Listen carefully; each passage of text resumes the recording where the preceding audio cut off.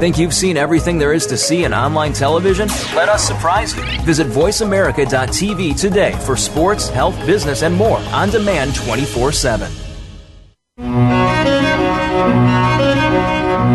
Welcome to Patricia Raskin Positive Living, the program that brings you practical and inspiring principles for living more authentic, engaging, and passionate lives. Created by Patricia Raskin, a catalyst for positive change. All comments, views, and opinions are solely those of the host, guest, and callers. And now, with Patricia Raskin Positive Living, here's your host, Patricia Raskin. Hello, everyone, and welcome. Welcome to Voice America, and welcome to Patricia Raskin Positive Living. I have a great program for you today. It's a biography, and it is so fascinating. My guest is Sharrie Williams. She is the heir to the Maybelline legacy. Is Tom Lyle Williams' grandniece and Evelyn Boecher Williams' granddaughter.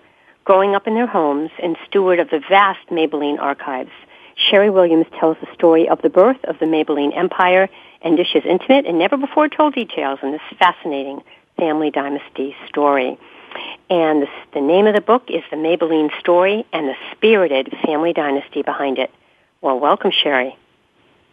Yes, Patricia. So nice to hear from you. Yeah. Wow. It's very interesting. You know, what you say here is that when Sharrie married Gene, your husband, in 1973, you had Evelyn, which Bill and Tom Lyle's approval, and the couple was expected to go on and have a perfect life.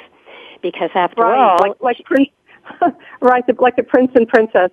Absolutely. I mean, you know, he was the handsome young attorney, and you imagined your life would be entertaining in your beautifully decorated home. That's what right. happened? What else? What happened? Something, your grandmother squandered the fortune. Well, yes, what happened was my grandmother was, at 74 years old, captivated by a man 12 years younger than her in Newport Beach. Wow. And she wanted one last chance to have love and, you know, be adored. So she married this man, and he proceeded to convince her to take all of her money out of the family's name and put it in his name. And they moved to Hot Springs, Arkansas, and it turns out he had a plan to kill her. She found out about it. It was a terrible divorce, a nightmare divorce. And then she wound up going through most of her money, opening up a Hot Springs dinner theater palace. And then she got death threats, and before you know it, she still said, I'm opening this theater. And the day after she opened it, 3 explosions went off in her estate, and she was burned beyond recognition. Are they going to make a movie of this, Sharrie? Well, if it's up to my publisher, Betty Young, they will be. What a story. You know, you hear this, when you were first talking, what I thought of was the Doris Duke story. And for some reason, I don't know, and of the Doris Duke heiress, and she had met somebody who supposedly was a friend. Same thing kind of happened in a way. It's just interesting. Why do you think this happens to people, not all the time, but you hear it more than once? Why does this happen to people of wealth and fame and privilege? Well, especially an older woman who all her life was gorgeous and in the limelight, turned heads. I really believe, and Nana looked absolutely amazing, even the day before she died when she was on stage as mistress of ceremonies at the opening of that palace. She didn't look any older than, I honest to God, 40, 45. Really? She'd had a facelift. She'd had breast implants. She was used to having people treat her like she was forever young. Mm-hmm. So I believe that when she met this man, she thought he was sincere and for sure loved her and was, fascinated by her. And so she got caught up in that. And I think even for myself at my age, in my early 60s, I tell myself all the time, don't think, Sharrie, for 1 minute that any man is seriously going to be interested in you, the way that you were when you were 23. So I think that that's what happened. I think that Nana took a lethal dose of vanity and it killed her. I don't know about other people, but I know women who have grown up with money power, property, prestige. They don't, in their mind, age. They think that they're forever young and that they're forever desired, and she got caught up with the wrong kind of people. Yeah. How did this story start? Did it start with her parents? In the book, the story starts, of course, with Lyle Williams, the founder of the Maybelline Company. And she marries his brother, who is my grandfather, but she's actually in love with both brothers. So it starts out with Evelyn meeting these two brothers. One, Tom Lyle, is handsome and debonair, is the owner of the Maybelline Company, and his brother Preston is a kind of a handsome rogue World War I vet, kind of a Brad Pitt ladies' man type, you know what I mean, on screen. And before you know it, she starts to carry on this lifetime love for these both men. But I hate to give the whole story away, but it turns out that Tom Lyle is gay, so can never return the love that she's hoping for. However, he does protect and financially support her for the rest of her life. So I kind of just don't want to give everything away. You tell me what you think. No, I wouldn't. I mean, but she found a way to be taken care of. Oh, yes. Well, she started off wanting to be a ballet dancer. She was in the Ballet Russe, the Russian ballet, and she also had studied the violin for 12 years. So she wanted a life of attention, fame. She would have loved to have gone to Hollywood and be an actress. And so, I mean, it just went along with the type of lifestyle that she was looking for if she could marry into this illustrious family, and not only that, then maybe even be Tom Lyle's wife. Imagine she would give up that career in a minute. And she did, but for the wrong brother. And that's the story, the wild ride of Preston and Evelyn and the havoc that they create for generations within the Maybelline family. Well, that was going to be my next question, is what did you learn? Because it's in the generations. So what lessons have you learned from this? I mean, what do you think are the things that you have to be careful of, which you alluded to in the beginning? And what are the lessons that you learned that also are positive, that helped you? Because it's in the genes somewhere. I guess you're right. It is in my genes. My grandmother did she survived on not only manipulating men and everybody else to do her will, she relied a lot on alcohol and sleeping pills and tranquilizers. You know what I mean? She was weak in that area.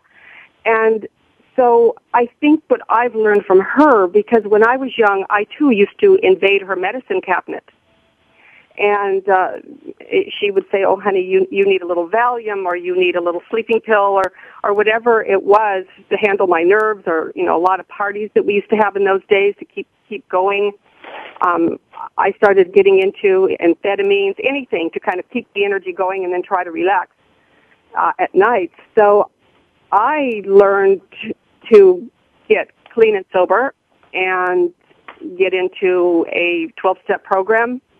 And once I got very clear that I did not want a life like my grandmother, I decided that the most important thing to me was to get my education. And so for many years, while my little daughter was growing up, I went to school 2 classes at a time until I finally graduated with a bachelor's degree at 54, the same week my 24-year-old daughter graduated with her bachelor's degree. And there we were with our diplomas and, cap and gown.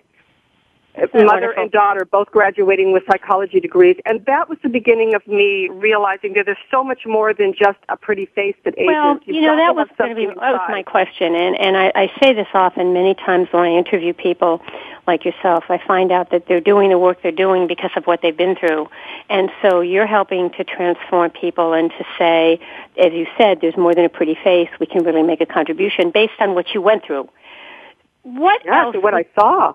I mean, what I saw is, you'll have to read the book, but it was unbelievable. I don't even know how we survived our parents and our grandparents, just way of doing business, so to speak, I mean, I used to say that I grew up living on party food and grief. It was either up and gay, or it was sadness and trying to overcome terrible things that seem to be going on within the family. But what did you learn that helped you? Do you think that her tenacity, maybe her perseverance? Oh, well, the good part. Yeah, Nana was not all bad. What's the good part? She was a fighter. She wouldn't quit. You couldn't talk her out of something. Well, just think, at 74, she went to Hot Springs, Arkansas, and she opened up that dinner palace, and she wanted to continue from that point and open a spa where people from around the world would come to have eternal youth with the hot spring waters there and Hot Springs. I mean, this was a woman that wanted to give and be and do in her 90s. And she just had this incredible spirit. She was born way ahead of her time. She had boundless energy, boundless mental energy. She always looked amazing. I tell you, the woman up at 5 o'clock in the morning, looking gorgeous by 9 o'clock. And she was an example of a woman who was going to make something of herself, even if it wasn't really being done in the right way, but she had the spirit of, I would say, women two generations ahead of her. Interesting. Do you think this story would have happened today in the same way, or do you think this was the time period? Yes, definitely I think it was the time period, because it was the early 70s. And a woman like Evelyn, who had just inherited a great deal of money at that time, was... and someone like Evelyn, who was so used to being in control and calling the shots and being the matriarch of the family, for her to go to a little Hot Springs, Arkansas, I would say they were like 40 years behind the times compared to where she lived in Newport Beach, California. I think that she didn't have the knowledge, the education to realize that you can't go to a place like that and start pushing people around. And I just feel that today women are smarter, more, street savvy in a way. I don't think that people would do that. I mean, in my generation, I don't think I would know any friends or my sister or anybody that would be so bowled over and go to a place where people thought that you were kind of, pushy and aggressive, and you're a woman in a southern town and you've got a lot of money and you're kicking other people out of their businesses because you want to take over the town. I mean, I just don't think that would be done. Do you? Well, it seems as though that's the kind of story you hear in that period of time. You've heard a lot of those stories, particularly with celebrity. What advice do you give to women today? Now, remember, your family was in the beauty business, and certainly, there's something to be said for beauty and for makeup. And what are the lessons, the positive lessons you learned that you would like to pass on to women, Sharrie? Well, the positive things are, for me, it's naturally you always want to look the best you can look, but you have to realize that it is just the outer part of yourself, and you have to develop, the spiritual part of yourself, especially when you get to a certain age. It just isn't that attractive trying to always be forever ingenue, And for me, I just had to realize that once I started to get into my 50s, that there was something more inside of me. There was I wanted to get to know who I was inside, not just the reflection in the mirror. And so coming from a business where beauty and perfection was so important, I realize now that my parents are gone, and of course my grandparents, and that I'm now an older woman with grandchildren of my own, that I want them to remember who I am by the things that I do that are loving and the memories that I pass on to them, kind of crystallizing the best of what my family represented and sewing it into their little lives so that they can take it with them into the future, and not just be somebody who has to be the center of attention, has to try to look the youngest even when you're in your 70s. That just doesn't work anymore. The world has changed. It's just we have to start now being more sensitive to those around us, not just within our families, but as you know, just within our travels or our everyday experiences, because we're all here on this earth and learning our own lessons. Don't you think in today's world, too, women are valued as much for the well-roundedness, having the career and making successes of themselves? So that kind of, and I don't want to use this word Barbie doll because certainly she wasn't that, but that kind of superficiality of just looks only, you don't see as much. I mean, you have to have other things as well. Well, just look at a lot of the stars that are now in their 50s and 60s. They're not, they're changing their tune too. They become more interested in giving back. I mean, yes, they look wonderful when you see them on camera or in the Academy Awards or something, but when you really do read about them, they have their causes now, almost like getting a little bit more like the royal family. I guess I just was so into the wedding and everything, but, that is a family of glamour and prestige, and yet, their daily duty is to be constantly giving and doing for people and countries that are in need. And I think that that's how it's going to have to be for everyone, and especially if you've had an incredible life. So much has been given to you. You've got to get to the point where it's time to give back. Yeah, and so much. And I have been doing a lot of interviews on that in terms of paying it forward and giving back. So where do you go from here? I mean, you've written a very, very large book with Betty Youngs called The Maybelline Story and the Spirited Family Dynasty behind it. What are your goals now from writing this and from having told this story? What's next for you? Well, of course, I am doing a blog. I've been doing it for the last 6 months. 5 days a week, I do this blog, and if you've read the book or you read the book, you're going to want to know more about what happened to the people. You want to see the pictures. You want to see the vintage Maybelline ads through the 20s, 30s, 40s. And that, in a way, is turning into an audience for me. I've had, a lot of different people who are asking for a second book. They have asked, am I going to write my own book about my story growing up in the family? And so there is a desire for me to tell my story, not just the Maybelline story, but what it was like for me, and perhaps have a speaking career, do seminars and workshops, for women's workshops, and be able to get out there in the world, like I said, and tell my story and hear other people's stories and see if we can all put our heads together and form a consciousness that is going to help better the world that seems to be, crying out for me, it really feels like they're crying out for the mother. Like the world is crying out. We've had so much wars and violence, and we need to get the feminine spirit and energy and the hand of the lost art of love back into the world, is what I think. Mm-hmm. Very, very well said. Where is Maybelline today? Has it been bought out by a large company? Oh, yes. It is owned by L'Oreal. It actually now is in France. Maybelline, that was an American country since 1915 until the family sold it in 1968, and several other sales happened within the Maybelline company. But now it is in France. It is owned by L'Oreal, and of course you see the ads all the time. It's Maybelline New York. Yeah, I see a lot of L'Oreal ads for sure.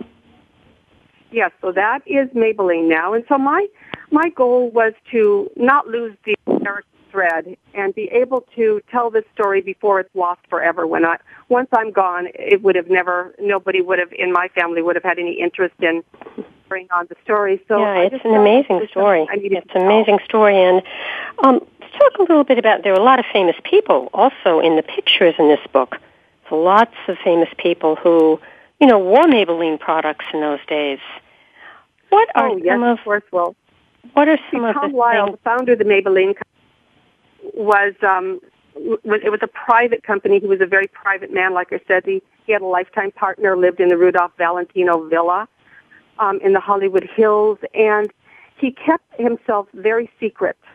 And so he used the biggest Hollywood stars to represent the Maybelline company, including Joan Crawford and Hedy Lamarr, all the way up to Betty Grable, Myrna Loy, all the way up to Debbie Reynolds, and then he decided by the 1950s when Maybelline went on television to start using a more international kind of model, because Maybelline was now all over the world, and it wasn't just the stars that he used were basically like the girl next door or the American ideal. He wanted to start using faces that were more, international. And eventually on my blog, I've done all of the 1920s and 30s with the ads and the stories. But once I get into television in the 50s and show the ads, people will be able to see the thought of this man who was also not only keeping up with the times, but he was also very influential in forming women's own ideal of themselves. So, yes, he used all the wonderful stars in the 1920s, the silent film stars in the 1930s, and of course during the war days, the pinup girls and the stars of the war years. But by the time the 50s came, like I said, he switched gears and moved into models that were just not so all-American, but had international appeal. Mm-hmm. Yeah, which is really important. Before we go, tell us a little bit about the makeup, because I know that there were some special properties to the makeup and to the products. Well, in the beginning, my Auntie Mabel, who the company is named after, in the story I say that because this is what I'd always heard, that she'd accidentally singed her eyebrows and eyelashes off, but her family now has corrected me and said that she accidentally used a product that bleached her already pale eyebrows off. So she mixed together, trying to figure out what she could do to get some color and to make her eyebrows and eyelashes grow back. She mixed some petroleum jelly. She burned a cork from a bottle, and those were the two ingredients that she formulated when her brother Tom Lyle walked in, and he had just formed a little kind of a mail order business, and he was trying to think of something that would appeal to women. And when he saw her with that ash and Vaseline mixed together on the brows and lashes, he said, "Oh my gosh, this is it." And he did formulate the first mascara and named it after her in his sister's honor, Mabel, and Vaseline, and it became Maybelline. That's something. So those were the Isn't that first something? ingredients. Well, we want people to read more. We're going to have to close, but we want people to read more. How can they find you, Sharrie? Oh, please check out my website at MaybellineBook.com, and please leave me comments. I think you'll enjoy, the book, and you'll also enjoy reading the inside stories and scoops. Like today, I posted a cooking show that I did a month ago, so I am making my grandmother's famous pineapple upside-down cake in a skillet that was a Depression goodie. So go to my website, www.MaybellineBook.com, and watch me. You'll see me make a pineapple upside-down cake. Oh, all right. Thank you so much for coming on the program. Really enjoyed it. My pleasure. Again, Sharrie Williams wrote the book with Betty Young, The Maybelline Story, and the spirited family dynasty behind it. This was part of Sharrie's family, and we're really happy to have you on. Remember, folks, that's it for now, but remember, you can log on to Patricia at patriciaraskin.com. I'll send you my newsletter. And also, Sharrie, what is your website? Oh, it's the same, www.MaybellineBook.com. MaybellineBook.com. All right, again, thanks so much for being on the show. Stay on the line. All right, folks, stay healthy, stay happy, get the support you need, and know you can make your dreams come true. Until next time, I'm Patricia Raskin for Patricia Raskin Positive Living right here on VoiceAmerica.com. Bye for now. News, opinion. Can you hear me? Your voice counts. Call toll-free 1-866-472-5787. 1-866-472-5787. VoiceAmerica.com. Thanks again for listening to the preceding program, brought to you on the Voice America Variety Channel. For more information about our network and to check out additional show hosts and topics of interest, please visit VoiceAmericaVariety.com. The Voice America Talk Radio Network is the worldwide leader in live Internet talk radio. Visit VoiceAmerica.com. The views and ideas expressed on the preceding program are strictly those of the host or guests and do not necessarily reflect the views and ideas held by the Voice America Talk Radio Network, its staff, and management.